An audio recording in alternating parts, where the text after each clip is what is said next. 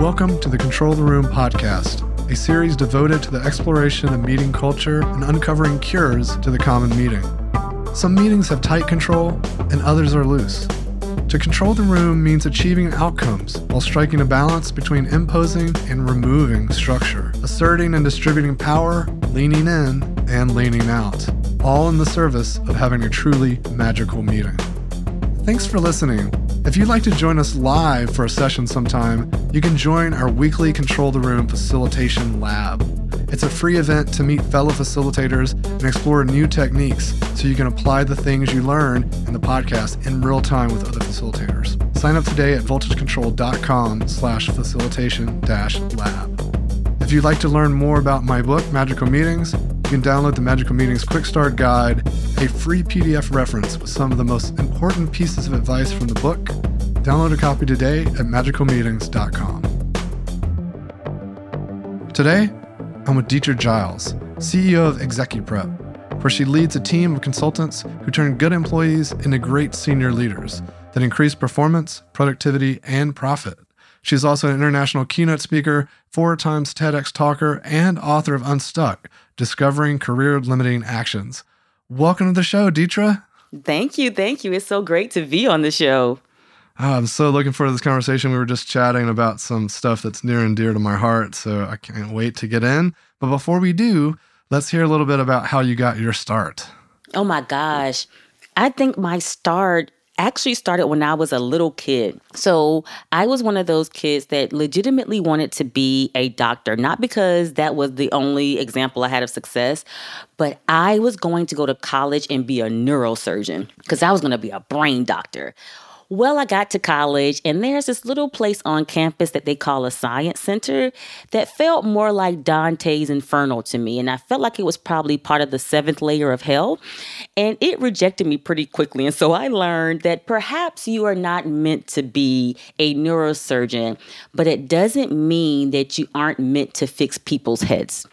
And so I began to realize I want to fix people's heads. If I can change how people think, I can change their outcomes. I can change how they live. I can change how they impact their family, their communities, and not just people, but organizations. I started realizing organizations have a head. If I can fix organizations' brains, I can impact their employees. I can impact their customers. I can impact the communities that they impact. And so I realized I'd given it the wrong name, but I was on the right path of what I was supposed to be doing. And once I figured that out, it was all over. And I ended up here. Amazing. Wow. I think that's pretty compelling. What do you think it was about the idea of being a neurosurgeon when you were a young girl? Like what really drew you to that? It was, what was crazy is I didn't know what I was doing. Like my mom would laugh because at the end of the school year, I would always stick around and help the teachers clear out the room. And it wasn't because I was a teacher's pet. It was because I wanted all their little worksheets so I could go home and play teacher for the summer. And so we would be in the back and my grandma was like, why did the kids have the lawn chairs back there? Because teacher's back there playing teacher again. And so, but I remembered I could do those little things and my cousins would start to improve in school and no one really understood why when they were struggling because we played teacher all summer long. And I began to see the positive impacts with them because they were getting in trouble for doing poorly in school. And now they can come out and play more. We can have more fun together. I get to be with my cousins and, ride around the community and not have to worry about it. So I changed the way they thought. And I was like, oh, if I can get in there and do it real time with the scalpel, it can be even more amazing. And so I started realizing pretty early on that if I could fix their heads or how they think, I could have an impact. And I just thought that meant you were supposed to do surgery with a scalpel. While I still do surgery, it's a lot less messy because my clothes are cute and I don't want blood on them. No doubt. I agree. You're definitely well-dressed. It's you definitely take care and attention. It's impressive. A role model for me, for sure. Thank you. I appreciate that. So when you were teaching your cousins or playing teacher, what were your favorite subjects? You know what? It was crazy because this was like elementary school. And so I didn't really understand that people had favorite topics. It was basically whatever worksheets I was able to get from the teacher. it was like, today we have math worksheets. We're learning the Pythagorean theorem. And Wow. today we have, language arts worksheets. So we're learning verb conjugation. Today we have a Spanish worksheet. So we're learning.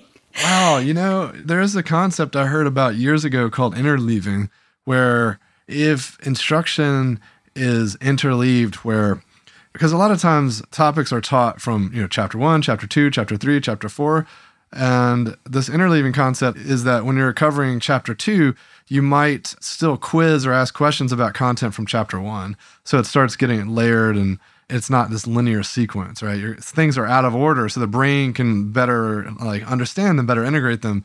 And so in a way, you were kind of interleaving in a organic or a random way, just based on what sheets you're able to get access to. Yeah, it was interesting. And you know what? It was crazy is I took that even into parenting. My kids were doing things that people would tell me they weren't supposed to be able to do. But because I wasn't the traditional minded parent of, I want kids. I always wanted kids. And so I had this studied children. It was like, hey, can't they learn this? And so I remember one day my kids were in preschool, like before pre-K, like 3 or 4 years old, and they were able to multiply. And the teacher was like, how can your kids multiply? I was like, I taught them on the abacus, and this is how you multiply. And they were like, they are too young to learn those concepts. But I didn't know that. I didn't know that they were too young to learn the concepts. So why not? Yeah, it's interesting. I had a friend who is in a Slack group with me, and she experienced the same thing. Like, she was helping her kids, with questions they had, and the teachers got upset because they got ahead of the class. And I guess the concern was that they were going to be bored or, not having anything to do because they would be ahead of the class. And it's like, wow, that seems like a strange approach to that, right? Couldn't the teacher look at them and say, oh, wow, now I have someone who gets it. Maybe there can be some peer-to-peer learning, or, maybe encourage them to be a coach. Like, if they're ahead, it seems so strange to be like, oh, you're an outlier, so I don't know how to deal with you. And the best teachers do. My son is very much into animals, and he's very, very smart. So he's tested as a genius. I mean, he's that kid. And every year it's a crapshoot because we're like, okay, is he going to get the teacher that loves this? Or will he get the teacher that hates it? And so the teachers that love it, like one teacher, I remember he was in 4th grade. He's an animal nerd. And the teacher said, you know what? You know way more about animals than me. How about every Friday you teach a lesson on the animal of your choice? And that was how she curbed that excitement and energy that was kind of disruptive. And this kid would come home, it's like, I have to do my PowerPoint. I got to do research. He's in 4th grade researching for his presentation that he has to do every Friday on an animal because he gets to teach a whole component on an animal. That was the best school year of his life. He's a freshman in high school now, and he still talks about it. That's amazing. I think I've always heard that as differentiated learning, really paying attention to the individual and trying to craft an experience or a moment for them. And that's a testament to that teacher's skill and just ability to see and notice what he needed. Yeah. But you know what? We see it in the workforce as well, right? The leaders, it wasn't even just about her ability to see it. It was about her confidence in her own ability. Because what often happens in education, and we see it also in the workforce, is that when you see a highly talented professional, that's intimidating. Oh my gosh, what if they take my spot? Oh my gosh, what if I look less knowledgeable? Oh my gosh, what if I'm challenged? As opposed to saying, as a leader, if my people do well, I look amazing. So do you know how good this teacher looked? Because she had this stellar student who other teachers were saying, I want to bring my kids to your class for his animal lesson because that's a much better lesson than I'm teaching. She looked like an amazing teacher. She was up for Teacher of the Year, literally, for doing something like that by not being intimidated by his talent. And the same is true in our workforce. If we can say, if you're great, my job is to give you a pedestal to be great because your greatness accelerates my leadership, it's a game changer. I've always said that facilitators make great leaders, and facilitation skills are so important for leadership. And teachers are some of the best facilitators on the planet. Oh, absolutely. Especially the good ones. Now, they're not all good, but the good ones, oh my gosh, I would hire a teacher in a leadership role any day, a good teacher any day, because they know how to imagine the different personalities they have to deal with every single day. And that's not even including the parents, the administrators, just in the classroom on a day-to-day basis. They have at least 20 different personalities they have to deal with and know consistently. 100%. And especially if they have any skill in social emotional learning, because it's such a critical component of how people are showing up at work. And I'm personally happy that more and more schools are bringing that into curriculum for young kids. It's going to have a positive impact on the future workforce. But we got to do something about the people that never got that. Oh my gosh. It's almost like, can we just start over? Yeah. I know some of us got bullied, but let me just talk about it. Yeah. And it's crazy because you hear that, well, we always hear the adages, this generation is soft. I got bullied when I was a kid. And it's like, pause for a second. Can we acknowledge that just because it happened to you doesn't mean it was right, and that someone else should have a similar experience just because it happened to you? Like, I was in a bad car accident. I don't feel like every driver should have to experience a bad car accident to be considered an efficient driver. Yeah, it's a strange human condition that we have around fairness, and it's almost this victimizing ourselves or something that we can get into around. Well, this happened to me, and so I toughed it out. And it's like, is that the world we want to create, or do we want to try to create a world where these things don't happen, or we avoid them as best as we can? Well, we kind of say, "I'm sorry that happened to you. Let's make sure," and it's like it should be flipped. It's like, I want to create a space where no one else has to have that experience. That's what a bad experience should do for you. Say, how do I create a space where this experience doesn't happen to others, versus because I survived it, you need to survive it too, and it's okay that you have that experience. It's absolutely not. Yeah, and how can we use those experiences to be learning moments around what was nuanced about going through that gives me perspective on helping people avoid it or helping identify some of the triggers. Yeah. And even what we call it, though, I was working with a woman at Leader, and we were talking about sexual harassment. And she spoke about her experiences being sexually harassed, but her response was, it made me stronger. And I said, no, it didn't. It made you traumatized. And what you have now is a trauma response, and that's not a real strength. So a strength is being able to take that and have a different type of learning from it, but not dwelling in it. So everything you do now is not a strength, it's a trauma response. So you're not really engaging with people, you're protecting yourselves from people. And so you're not getting the true breadth of what they can do and what you can do for each other. And so we often think that experience made me stronger, and what we're calling strength is simply a trauma response. Oh, yeah. It conjured up an image of a tortoiseshell to me, and that's a form of strength, but it definitely prevents connection and relationship, and it can deter true collaboration and curiosity and things. And I think that type of strength sometimes can prevent real healing. Absolutely. And that's the biggest part for me, is that what we're calling strength is not a strength, and it prevents our healing. Because particularly this executive that I was talking about and working with, she has a difficult time connecting with certain staff members because there's this protective barrier that she's calling her strength, and it's excluding a huge portion of a population that could be beneficial to her and her team and their outcomes.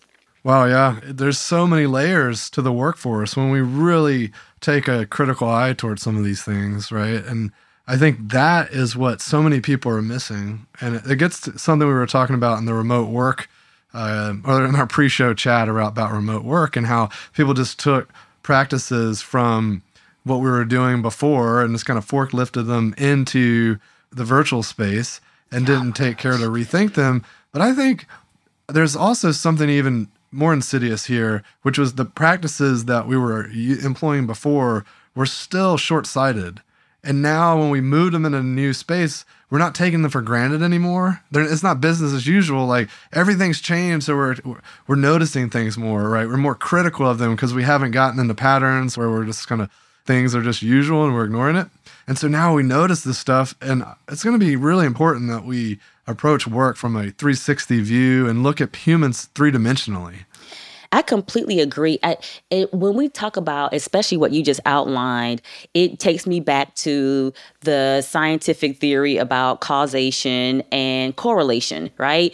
And so what happened was we went to this remote work environment because it was forced, and now we've correlated remote work with causing these outcomes. And the reality is the theory is still true. Correlation and causation are not the same, right? You cannot always tie those things together. And what the remote work revealed was that we had poor processes in the first place. Mm-hmm. We had poor cultures in the first place. We had poor systems in the first place. And the remote work happened to reveal it, but it didn't cause it. And what many organizations are saying now is, oh, this remote work doesn't allow collaboration. No, your organization didn't allow collaboration. You just forced it because people were in the same place, and they were never collaborating. You just made them sit in the room together, right? So It's that correlation and causation is what many organizations are fluffing it off and not saying our stuff doesn't work. They're saying remote work doesn't work. And it's like, no, it's actually your stuff for the most part. If people were truly connected, then the remote wouldn't have just detached everyone. You know, their connections would have thrived regardless of situation. And I think that's true. You see organizations that had no problems, right? Through the switch to pandemic. And that's because they had trust, they had safety, and the connections were there, the relationships were there, and they figured out new ways to live through those. And I personally think this just shed a big spotlight on the lack of connection and the detachment that was already there. So then now that they're physically separated, that detachment's even more visible. Absolutely. I have companies or clients that will say, I talk to my coworkers now that we are remote more than I did when we were together, because they had a culture of connection in the first place. So they're like, I see them more often because now things that used to be when we were in the office, I would just call across the hall and just get on my phone and call. Now I want to see them. So we do these video meetings all the time. I hardly ever just pick up the phone and call them because I want to see them. And they're more connected now than they were when they were in the office. But that's because that organization actually had a culture of connection. I think that's so key. And the place that everyone needs to start looking if they're experiencing some of these things, rather than trying to think about like, what's the right tool or what days should we be on site or not? It's like, how are the people feeling and how are they taken care of and how are they relating? Absolutely. Because I don't think people take into account the impact of how we feel when we work. You know, people often say, oh, you're not paid to feel, you're paid to work. We're not paid to like each other. And it's like, come on, you guys, let's think about the outcomes. So if I force you to be in the office and you don't really want to be there, what does that outcome look like? You know, what type of productivity are you going to give me? What type of collaboration is going to happen when I know, you know, we all know you don't want to be here? Yeah. I mean, go back to your son in that classroom. The teacher could have done any number of things differently. That would have possibly created totally different outcomes, right? But instead, she found a moment to take the strengths and utilize them. Mm-hmm. And if she had created an environment where he didn't want to be there, you know, that could have set the trajectory totally differently. Oh, it would have been disastrous. And even by doing that, she created an environment whereby he was engaged in things that were not engaging for him, right? Because it created this symbiotic situation. You know what? I care way more about animals than any of you do. And you give me my moment. So now when it's not my moment, I need to be engaged in the things that you care about. And we see the same thing in the workplace. You know what? Hey, this is a concern for you. It's not a concern for me, but if I give it attention, when the reverse happens, you will now give me your attention. And it's a game changer for how we cooperate, how we collaborate. I want to switch gears a little bit and hit on something that we talked about in the pre-show, which was something you're passionate about, which is broadening the scope of DEI and specifically, how companies are looking at diversity and dimensions of diversity. Oh, yes. So one of the things that bothers me, especially as a person that goes around doing this work around DEI, is that oftentimes when we talk about DEI, we hit the top three: race, gender, LGBTQIA+. Outside of that, people don't even think about those different dimensions. And when I'm talking to organizations, I really want them to talk about DEI with specificity. I go to companies and they call me, "Teacher, we need help with our DEI. We need to be more diverse." Cool. In what area? With what population? Where is the concern? And they're like, "Oh, just more diversity." Really though? Like, what issues have you recognized? Have you done an assessment to see where you are? Like, I work with a small firm out in Seattle, and they said, "Teacher, we think we need more Black people." I said, "That's awesome. What do you have to support that's the need?" And when we did the assessment, they were looking for more people in a particular profession. When we did the assessment for their area, only 6% of the people in that profession were Black. This company had about 10% Black people in that profession. I said, everybody else in this profession is looking at you like you have them all. Where would you get more people from? And so being able to stop and say, what is the real diversity we need? When we looked at it, what they really didn't have was gender equity. And while you're trying to fill this area, this is really, they had gender diversity, but they didn't have gender equity. And so when we're talking about DEI, I need organizations really big talking about that with specificity and not with generality. I love that. And, I often see, I saw a chart the other day. It was like, this is what diversity should be, and this is what diversity looks like. And it was an org chart, and the should be, and it was pretty well distributed. It was good equity. On the other one is like, this is what it looks like. All the non-white people were like in the lowest rung of the org chart, right? And that's happening quite often. Yeah. Some companies I work with will say, "Oh, we're very diverse." Okay, great. Let me see what it looks like. And on paper, just with the raw numbers, they're accurate. Oh my gosh, your diversity looks amazing. But when I break that down again, when I'm saying address this with specificity, okay, wait a minute. So you mean to tell me you have a company that's, let's say, 50+% minority, but 100% of your senior leadership is white and male and of a certain age? How is that equity? How are you really diverse throughout the organization? And I mean, for this particular company, by the time you had to get about 3 layers down from senior leadership before you started to see any real diversity. They would sprinkle a woman in there every now and then. But to see color, 3 layers down from senior leadership with a company that was over 50% people of color. Wow. Yeah. I mean, and it's a big challenge too, even for companies that want to do it. Those are hard conversations to have, because if you got a full leadership team, who are we going to replace? Like who gets demoted to make these changes? These are non-trivial conversations. Yeah. And the problem is that's where most companies, that's almost where I say we part ways with most of the companies we work with, because everybody wants to talk about it, but no one wants to be about it. Yeah. Right. And even down to one company we worked with, they said, "Oh my gosh, a position's opening up and we're going to identify a minority candidate and put them in the position." And I said, wait a minute. This sounds very much to me like you're about to set this person up for failure.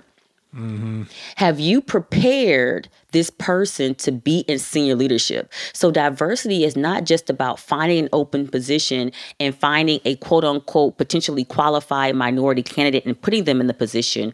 Real diversity is developing these people so that they're ready to step into these positions and be successful. And most often how I've seen diversity done these days is they haven't stopped and said, what is our real succession plan? Because the succession plan is not just about what's opening up and who will fill it. It's about preparing those people to successfully fill those positions. And that's the part that we aren't talking about when we're talking about DEI. Yeah, and I think there's opportunities to make bigger tables so more people can play in different ways. Another thing that came to mind when you were talking about, if there's a representative population of like 6-8% and someone's got 10%, are they geographically dispersed? Do they need to start thinking about other geographies that they can show up in if they're feeling like they're lacking? And what other ways are you seeing that folks should be looking at diversity? Because you mentioned the top 3 are getting the focus. I'm kind of curious, like, what are people blind to at the moment? You know what? I think people are blind to so much because, especially in the U.S., the focus we see every day what we should focus on, and so our lens is narrowed down to what the news shows us, right? So we see situations like a George Floyd murder. We see situations like people being killed in the street by cops just from being pulled over, and so our lens focuses on that. But there's even broader things. So I'll give you an example. I was working with an organization and I was doing training for them on language and linguistic bias. And when I proposed it, they thought, wait a minute, but this is a medical company. And one of the issues they were having is that their doctors, these are MD doctors who were being treated poorly because they had quote unquote thick accents. So they're being treated less than their level of expertise. Actually brought in a doctor who was an expert in a particular area. And this man was treated like garbage because he had a thick accent and people kind of implied that he wasn't as smart as people said he was. Wow. And that's a linguistic bias. 100%. My friend's dad is a lawyer and has a thick Texas accent. And he told me that he intentionally does not try to hide it because it makes people underestimate him. And as a lawyer, that's what he wants. You don't want to underestimate a lawyer. I'll just say that.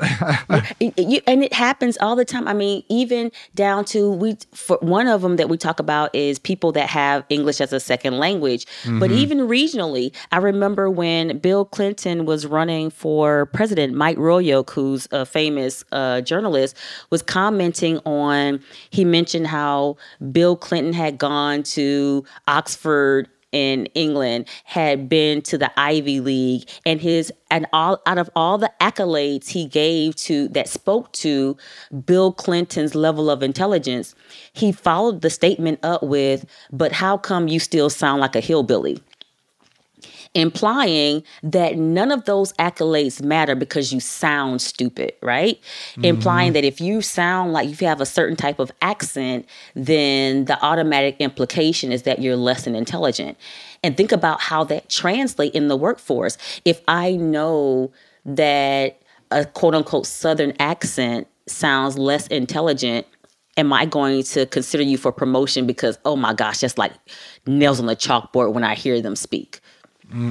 If I know that a thick accent or your word usage isn't so great because this is your second language, despite the fact that you probably speak 5 or 6 languages and might be more intelligent than everyone here, I'm judging you based on that, right? But these are just the different dimensions that we have to step into. Even when we talk about age as a dimension, in the pre-show, we kind of talked about this a little bit, but people are completely blanking out on the idea that there's this huge population of talent that we're overlooking because boomer. Like, what? These people have been in the workforce longer than you've been alive. They've run companies. They've seen companies rise, fail, plateau, and they know this thing inside and out, and they are still mentally and intellectually viable, and we haven't considered this as our next source of talent? Really?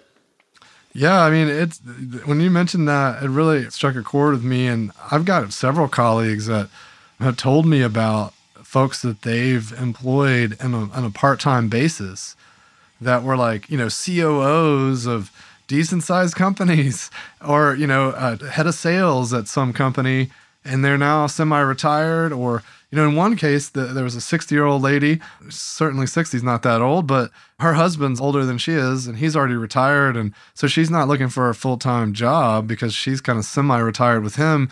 but like the wealth of knowledge and capability. And you can imagine like you're kind of batting outside of your range, right? Because you're able to hire someone on a part-time basis. So I think the age thing plus this like fractional mindset could unlock a lot of potential for companies. Oh my gosh, I'm one of those crazy radical HR professionals that's always on the edge. So all of my colleagues are always like, okay, Deetra, what radicalness are you into right now? And that's one that's for me. I often say everything that we began to set up to make the millennials happy at work is exactly what this population needs. They have no desire to come into your office every day. They want to be semi-retired. They want to contribute, go about their business. They don't want you hanging all over them. They're not interested in making a whole bunch of money just to work 85 hours a week. They want to enjoy their retirement, but they really want to remain intellectually stimulated. And so the very thing that we were setting up for them is great for this population. I remember I was able to hire an assistant once, and this woman was the assistant to the chairman of the board for a major corporation. There is no way I would have been able to afford or even think about affording her, but for her being semi-retired and just wanting something to stimulate her mind. A lot of the structures that we have right now in my company were things that she put in place from seeing how they ran this major corporation where she was the direct EA to the chairman of the board. I think that's super smart, learning from folks who've done it before and have the stories to tell, a lot to be learned from those folks. And I think that a lot of times they get discounted. At last year's facilitation conference, we had Hooli speak about this and about how detrimental ageism can be. Mm-hmm. It's huge because, and here's the biggest part that we have to stop and think about, again, this different dimension of diversity that kind of goes untalked about. No one really talks about, aside from the fact that in the U.S. it's illegal. You're not supposed to do it, but people find ways around it. No one is really talking about ageism in the workplace, right? Right. I just had this thought that even if people aren't trying to work around the law, a lot of times it's subliminal. Mm-hmm. That's really how unconscious bias works, right? It's this thing that happens without you thinking about it, which is why it's really so difficult to teach people about it because they don't recognize I have taken an adverse action against someone based on my own bias, right? So we have in our heads that even think about weight. We have in our heads that heavy people who are quote unquote overweight are unhealthy, which also means that they're sluggish, which also means that they're lazy, which also means that they're unmotivated. And we make a person's weight mean all these things that we have no facts to support. One of my employees will be considered as overweight. This woman's a runner. Like, she's a runner, like runs miles every single day. Who is doing that? And I work out every day. Every single day I work up. First thing I would get up in the morning, I pray and I work out. I am not running miles every day. Good for her. And, it reminds me of, I just saw the ex-COO of Bumble speak last week, and she's got a new company. She's now CEO and founder of Found. And they're reframing the whole weight conversation because for so many years, it's always been about weight loss, like Weight Watchers and things, right? And they're talking about weight care, which I think is such a lovely reframing. And it makes sense, right? Because Bumble was reframing the dating app for a whole new generation and for women. And now she's looking at how do we reframe this whole like sense of weight? Yeah. I think it's so important. I think that reframing has to happen across the board. And it directly speaks to the thing I'm passionate about, which is DEI. It's reframing what we've made all of these things mean, right? Mm-hmm. Because at the essence of DEI is really just that. That's where the bias. Here's the thing. We all have bias. You only talk about the negative bias, right? Because there are biases that are positive biases. I see this person and I prefer to do X with this person. I prefer to do Y with that person.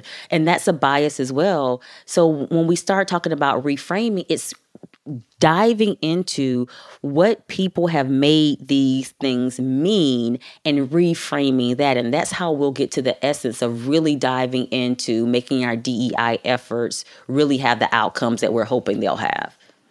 I love that. And there's something that is pervasive across companies where words will get thrown around, jargon often, but sometimes it's like internal brand words or whatever. They almost become slogans. And over time, they lose meaning. It's not quite semantic satiation, where you say the same word a bunch of times and you're like, what does it mean? But it kind of is. It's like the corporate version of that, right? And to your point, it's so important when you're doing work, no matter if it's DEI or what, to make sure that folks at least know what they're talking about and can agree on the terms and have a fundamental, foundational understanding of the why, the purpose of the work. Absolutely. And that's what the bulk of our work when we go in and do DEI work is really not about teaching DEI, because people have gotten so much DEI learning.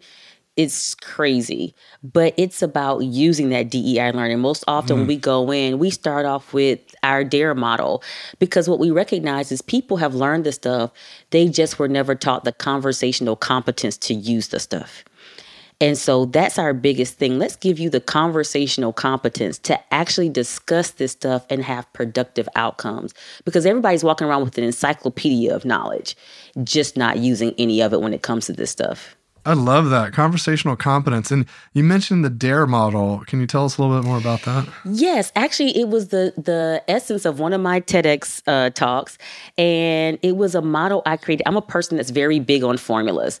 The former teacher in me from back in elementary school. And what I realized, and this is really true, back when I was playing teaching with my cousins, I realized that if I was able to give them a formula, they were more likely to be successful or more likely to try things they didn't understand. And so the reality is, in any situation, people want to improve their likelihood of success. So if something is difficult, I will shy away from it because the likelihood of success goes down. But if you give me a formula, my likelihood of success goes up, which means my desire to try it also goes up. Like, again, the Pythagorean theorem. No one is trying to figure out the hypotenuse of a triangle. But if you say a squared plus b squared equals c squared, I'll try it out because it gets easier. So that's why I developed the DARE model. I wanted to give people a formula that made these conversations easier. And so the DARE model is very simple. It's describe, acknowledge, review, and engage. Describe versus interpret, acknowledge similarities without minimizing differences, review the narratives we have accepted as fact, and engage for conversation, not conversion. And that's the formula that I give people for navigating these tough conversations, that gives them a tool to create some conversational competence, though they had not been taught that well. That is awesome. And we'll make sure to get that in the show notes. I know we have some URLs planned, and I'll make sure we have that TEDx linked over so folks can find it in the show notes. And as we're going to come nearing the end here, I want to just shift a little bit toward, in your view of the world, if you continue this work and you're really successful and others get on board and join your cause, which I'm sure there's plenty of people already on board, but more and more people join and it's greatly successful, what does that create in the future? Like, what's that future you see when people are doing this work really well and the outcomes it's creating? For me, it would mean a social impact, but a social impact that's accompanied by a physical impact for my clients. Because I tell people doing this work is not just what's socially right, it's what's physically right.